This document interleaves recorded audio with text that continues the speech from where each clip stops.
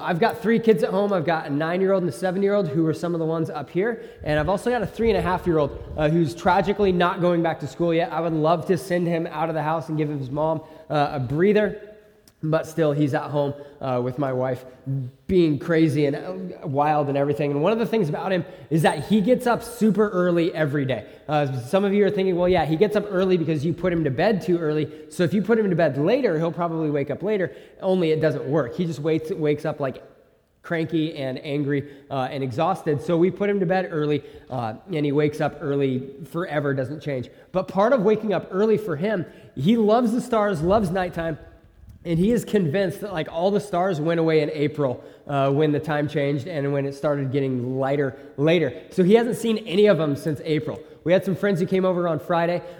They stayed late. We had an amazing time. And Micah, like we didn't want to leave our friends, go put the kids to bed and then come back down. So we just gave the kids like a free pass. It is Jubilee Day. You can stay up as late as you want. And so Micah got to run outside an hour and a half past his bedtime. And he goes outside and it's dark, which he is not used to. And he looks up and there's stars, which he's so excited about. And so he comes up to me. He's like, "Dad, the stars are back." Like he's so excited that they're there. It's a massive surprise to him. For all of us, we just know like it gets lighter later and all this stuff, blah, blah, blah. But for him, like it's a huge surprise. Totally caught off guard, doesn't know what to do with it. But he's so excited that the stars are there. And it made his day. He ran in the street later, got in big trouble for that. But that didn't diminish the fact that the stars were back, and he was super stoked for that. And what we're talking about today is a surprise that's similar to that. We've been in the book of Jonah for the last week. We're going to be there this week and the next 2 weeks. And we're looking at a surprise that happens in the passage. Where we were at last week, the book of Jonah starts with Jonah warning everyone there is a disaster coming. Be prepared, something bad is on its way. And he talks about locusts, these ugly bugs that go and just eat everything that they can possibly find. And at the end of it, there's a change in it that happens, that instead of the locusts coming, there's an army coming, and you think like this is worse because now it's humans instead of bugs. But God says, no, I'm in charge of the army. And as you turn back to me, my army will fight for you, and there will be freedom from everything. And so where we're going to be at today, in Jonah chapter 2, you can go there in your Bible or your app now. We're going to start in verse 12. It's continuing where we were at last week, where Jonah chapter 2, verse 11, God asks the question. He says, "The day of the Lord is an awesome, terrible thing. Who can possibly survive?" And Joel, have I said Jonah like 15 times? Okay, just joking. You did not hear that wrong. You heard it completely right. I like the book of Jonah, so sue me. But Joel this time, Joel. How many times have I said it? Like a million? That's just great. The book of Joel 2, that's where we'll be at today. Joel begins to unpack the Lord's answer to this question of who can possibly survive. And he begins with the whole idea, Joel does, not Jonah, Joel does, with highlighting the fact and bringing to our minds the fact that God is a restoring God. For all of us, that's 100% true. None of us come into a relationship with God, step into a relationship with God because we earn it. All of us are brought in by God's grace and mercy poured out on our behalf. There are no perfect Christians. I am not one. If you're looking for a church with perfect people, this is not it. We're not perfect. We're just forgiven, and God brings us into relationship through forgiveness. And we're going to begin to see that here. Joel 2, verse 12, it says, this is what the Lord says, "Turn to me now while there is still time." Part of the way that God gives us restoration, the way that God shows us his love for us, is first off, is that God gives us opportunities in our life to get stuff right. He restores us with time to change. 2 Peter 3:15, Peter, a guy who's a lot like us, he's a normal human who spent a lot of time literally following Jesus around. He says this in 2:15. He said that God's patience gives people a time to be saved. God's patience gives us an opportunity to leave our old lives and step into the new lives that God has for us. And the message in this isn't just as God says that turn to me while there's still time. He's not saying, okay, I want you to put it off as long as possible. And when you think that your time is just about to run out, I want you to get everything in your life right. I want you to fix everything then. What he's saying more is that time is short, and so I want you running after me with everything you have, not knowing how much time left you have. I ran track and cross country in junior high, high school, college, and most of the time, like through class, even though I was a runner and enjoyed it, so there's already a little bit of crazy in here, like you walk in between classes, okay? If you remember back to high school, you remember one thing, you don't sprint from class to class because that is crazy, okay? I had one of my teammates who looked at every opportunity as a chance to run. So practice, he's running. He'd run morning, evening, and in between classes. So it was really weird. Like you see 800 to 1,000 kids walking from one like group of classes to the other. Everybody's walking, trying to get there just right on time. Nobody wants to spend any extra time in class because really it's school. You don't like it. And then there's one kid who's got crazy long hair running, trying to get through everybody else, who's literally running. Like we would see this guy all the time. There goes our teammate. He is running from class to class. He is the only person. He's not afraid that he's going to be late. He doesn't have two classes that are on opposite ends of the campus. He is running from one place to the other. And so it was really easy to pick him out because he's the only crazy person on campus who's running from one class to the other. I think God is calling us to that same sense of urgency. He's saying part of the way that I'm going to help you get stuff right in your life, we're going to work together on this, is I'm going to give you days, weeks, months, and years to get this right. I'm going to restore you by providing you with time to get restored. I'm not doing this so that you can hold off until the very end and then squeeze something out right before you die so that you can show me, hey, I've turned my life around. But to take advantage of every moment to say yes to Jesus in every area. So we are restored with time to change. Also, we are restored to relationship, not just ritual. He continues, he says, give me your hearts. Come with fasting and weeping and mourning. Don't tear your clothing in grief, but tear your hearts instead. I think we hear that, come with fasting, mourning, and weeping, and our first response is, I'm going to do things my way. You want me to come with fasting and weeping and mourning? Okay, you can say that, but you can't actually make me do that because there's nothing that says you have to fast, you have to weep, you have to mourn. God has given us a picture of what a relationship with Him looks like. We're fasting, which is a Christian discipline where we go without food or something else that we enjoy so we can receive more from God. It's where we're taking a step in discipline to build our relationship with God.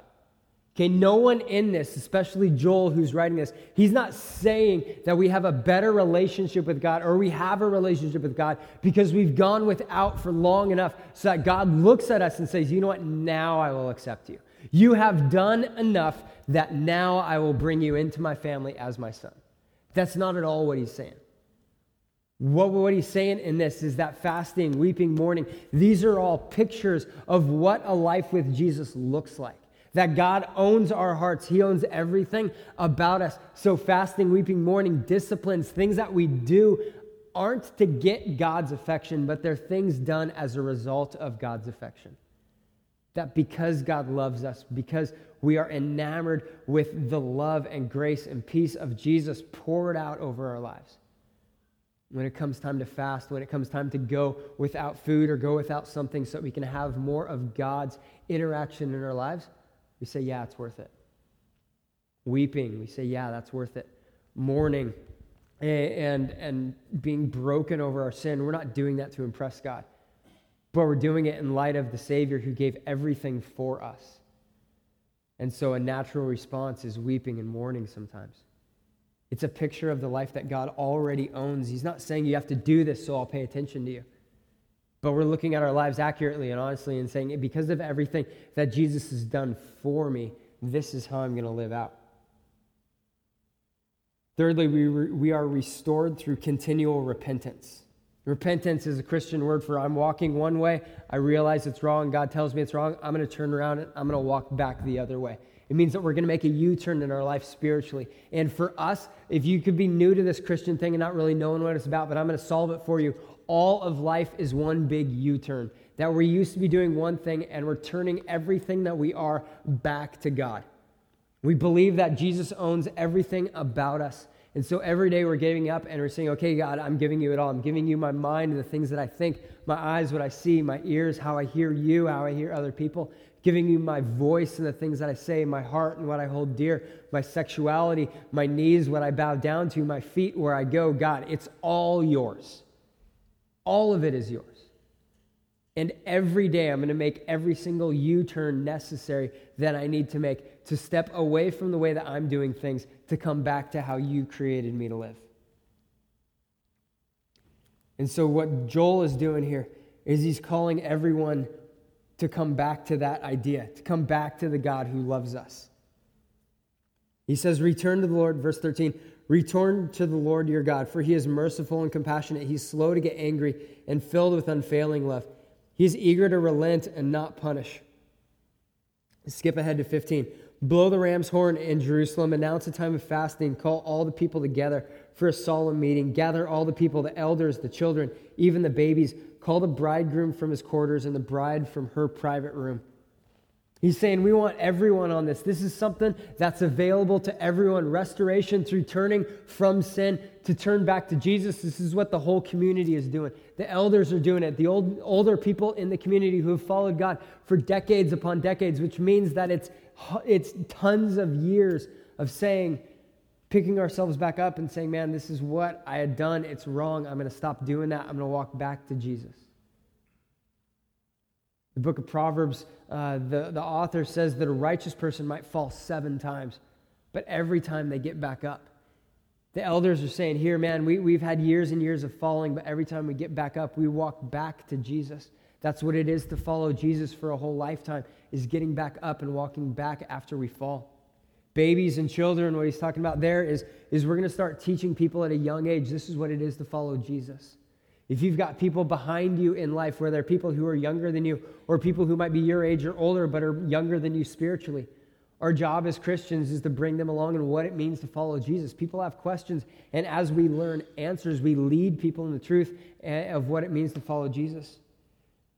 And then he talks about bride and groom. Like, that's kind of different. Why bring them in? The stance in their culture was once you get married as a man, you don't have to go to war for a year.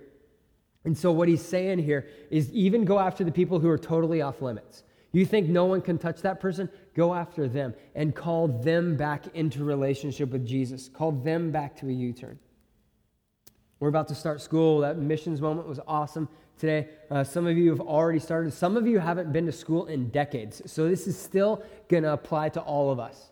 All right, as people, we love to have new opportunities to try new things. All right, we've got New Year's resolutions and things like that. You might have made yours. I made mine. I made it 9 hours until I broke it. And I was asleep for 7 of those. So if you can do better than that, way to go. You're better than the pastor. But you can use the first day of school as your day to say, hey, I've been doing this, and I'm not going to do that anymore. I'm drawing a line in the sand. First day of school, it's not mine, but I'm borrowing it. And I'm going to use this opportunity to repent in an area that I'm not. To take one step closer to Jesus, to make one more U-turn, to come back to the God who loves you and the God who created you. We've got green bookmarks on the side here that walk you through finding freedom from sin, that walk you through repentance. It's us identifying our sin in the ways that Jesus calls it. It's not just a little white lie, it's lying. It's not gossip, it's murdering people with our words. We're calling it what God calls it. We're also going to ask God, okay, God, what are the lies that I believe about this action that lead me to do it? We're going to listen, and we're going to pray back the things that he tells us. We're going to commit to God, okay, Lord, I'm making a U-turn, I'm walking away from that. That's not who I am anymore. We rejoice in our God who loves us and forgave us. And he's not like, well, you're only half-hearted effort here, so you're only getting half forgiveness. No, God looks at us and says, I'm going to give you all the forgiveness you need, because this relationship is based on not you earning anything, but you receiving from me the good things I have for you, because I'm a gracious, loving, forgiving, restoring God. First day of school could be an opportunity for us as a church to say this is where we've been in life, but we don't want to be there anymore. We're making a U-turn. We're going to the things that Jesus has for us. And so Joel here, he's calling people not just to safety from disaster, but to spiritual salvation, because God sacrifices everything for our salvation, not for our punishment. We see that in the life of Jesus, that God sacrifices everything, not to punish us like what we looked at the beginning of the book of Joel with the locusts that are coming in the army, but for our salvation. Joel, looking ahead to Jesus, he says this in verse 14. He says, who knows? Perhaps he will give you a reprieve, sending you a blessing instead of this curse. Perhaps you will be able to offer grain and wine to the Lord your God as before. He's saying, I know that God is merciful. I know that God is compassionate. I know that he is slow to get angry and filled with unfailing love. He's eager to relent and not punish. But if we look at the things that we've done, if we look at the way that we as a nation have lived, have we maxed out all of these things about God? And God gives us a life-size example to say no. And that's all in the person of Jesus. That's the good news of what it means to be a Christian. That's the big I am for you announcement that God has for all humanity for all time. Is that while we were sinners, while we had worked our way away from Jesus, that we had delighted in our sin, which destroyed God and put God on the cross in the form of Jesus. God says, as you have walked away from me out of my love for you, which will never change, I'm going to bring you back to myself. Romans 3:23, it says very plainly and very no way out for us that everyone has sinned, that everyone falls short of God's glorious standard, that we are part of that everyone. But it continues. It says, yet God in his grace freely makes us right in his sight. He did this through Christ Jesus when he freed us from the penalty for our sins. He's saying, have you sinned? Yes. Joel is asking, perhaps God might relent. Perhaps God might give us blessing instead of curse. And God says, I'm going to give you a blessing in the form of a person who's going to live perfectly, who's going to lay down his life for yours, who's going to take on your sin that you owe to God, and he's going to pay the penalty for it so that you can inherit and receive the perfect relationship that Jesus has with God, that we receive what we didn't earn. And Jesus takes on what he didn't deserve. It's the great exchange. It's God showing us that he's willing to lay down everything, lay down his own life in human form, not to punish us, but to bring us into relationship. Saying, I'm going to restore every single broken part of your life imaginable and more. And I'm going to do that through becoming human, living like you, but never sinning, and giving my life so that you could find wholeness, so that you could find restoration, so you could find forgiveness, which is only found through Jesus. Joel is looking forward. He's looking forward to what Jesus is going to do. He's looking forward to the blessing that's going to be received by the people of Judah and not the curses that they deserve. It's the beginning of a picture of our life with Jesus. That when we deserve death, when we deserve punishment, instead God gives us mercy, gives us grace, gives us forgiveness, and calls us to life change. If you're here today and you're not a Christian, that's the surprise of the passage for you. That there's a God who loves you. There's a God who's for you. There's a God who sent Jesus to die for you. There's a Holy Spirit that wants to live inside of you. Move into all the darkness, all the mess, knowing exactly what's there, and to change you from the inside to be more like the God who created you and loves you. If you're here, you're not a Christian, you've got a chance to respond to that at the end of the service and experience the love of a God who thinks more of you than you ever will of yourself. And for us as Christians, we cry out for our friends who know us but don't yet know Jesus.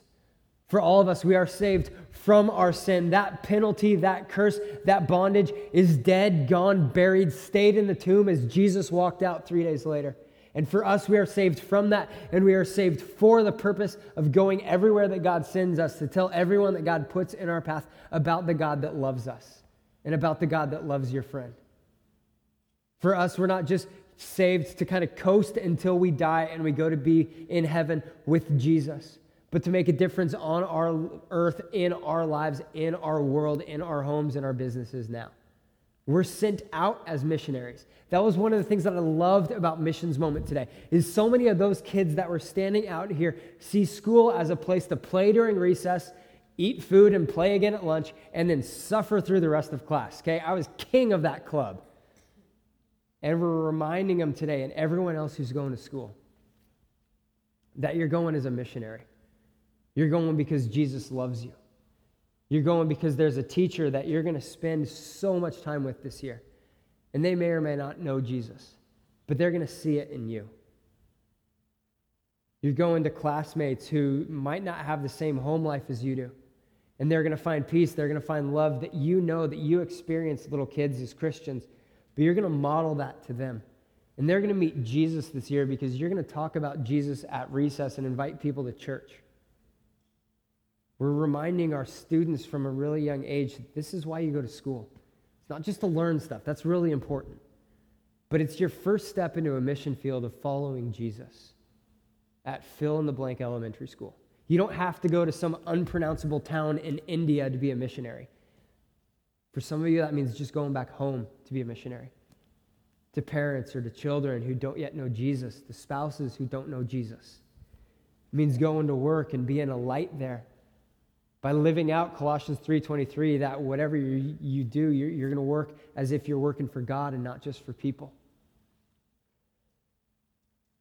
That as you go to your friend groups and the people that you hang out with and spend time with, that you're going as a missionary, that you're sent by God into those people's lives.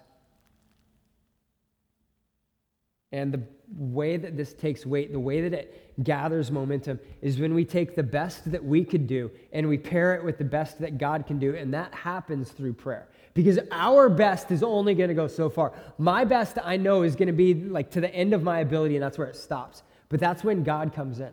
When we ask God, hey, God, you know how broken X person is. You know that they need a relationship with you. God, I want you to come in and I want you to work on their heart and bring them to you.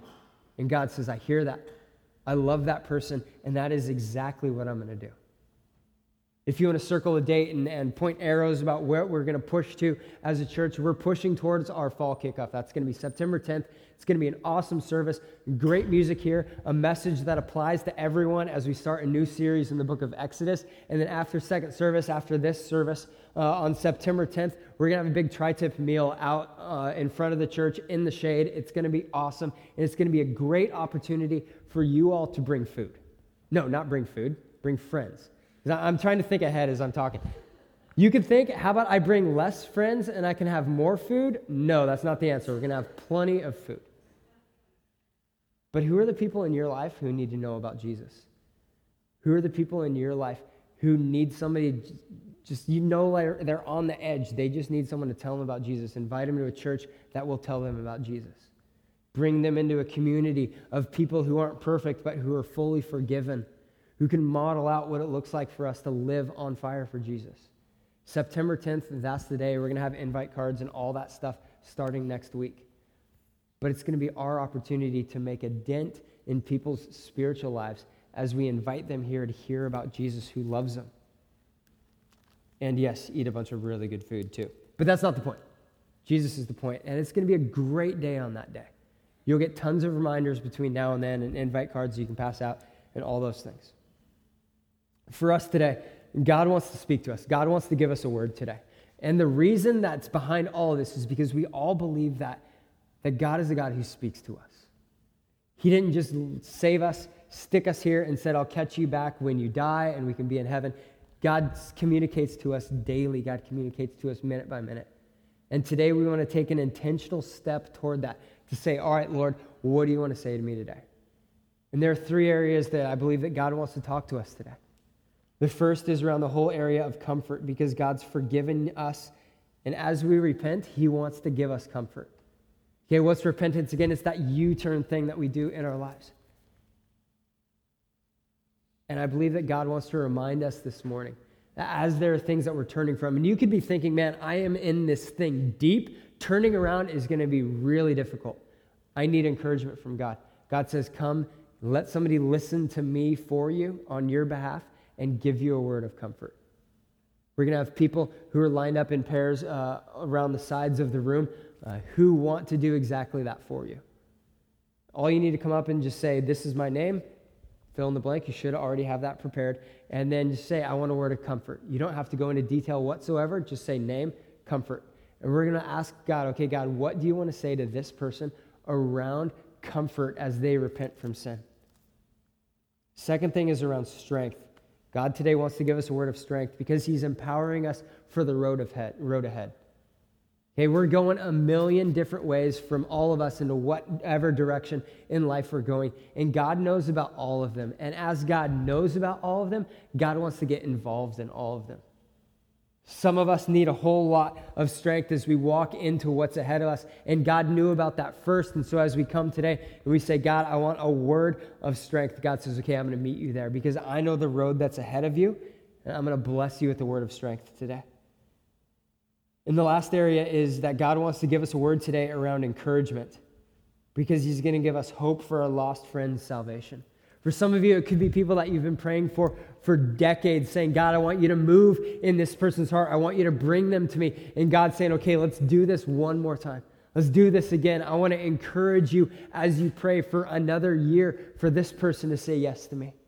That you're going to invite them again because they've said no for the last 32 times. That this time they're going to say yes. And the Lord wants to encourage you today as you go forward to be the missionary that that person needs. God wants to encourage us with that today. So I'm going to invite us to stand. The worship team is going to come up. And if you're one of the people who's going to pray, make your way to the side. And let's get ready to listen to the Lord for the people that he's going to bring to us today. So, Father, I thank you that you love us. I thank you that you're here, you're active, you're alive. You're a compassionate God who is slow to get angry, and you're rich in unending love. Father, I thank you that you're all about comfort, strength, and encouragement. That as we come to you, as we declare our dependence on you, Lord, we step into receiving from you. We step into a place of grace from you.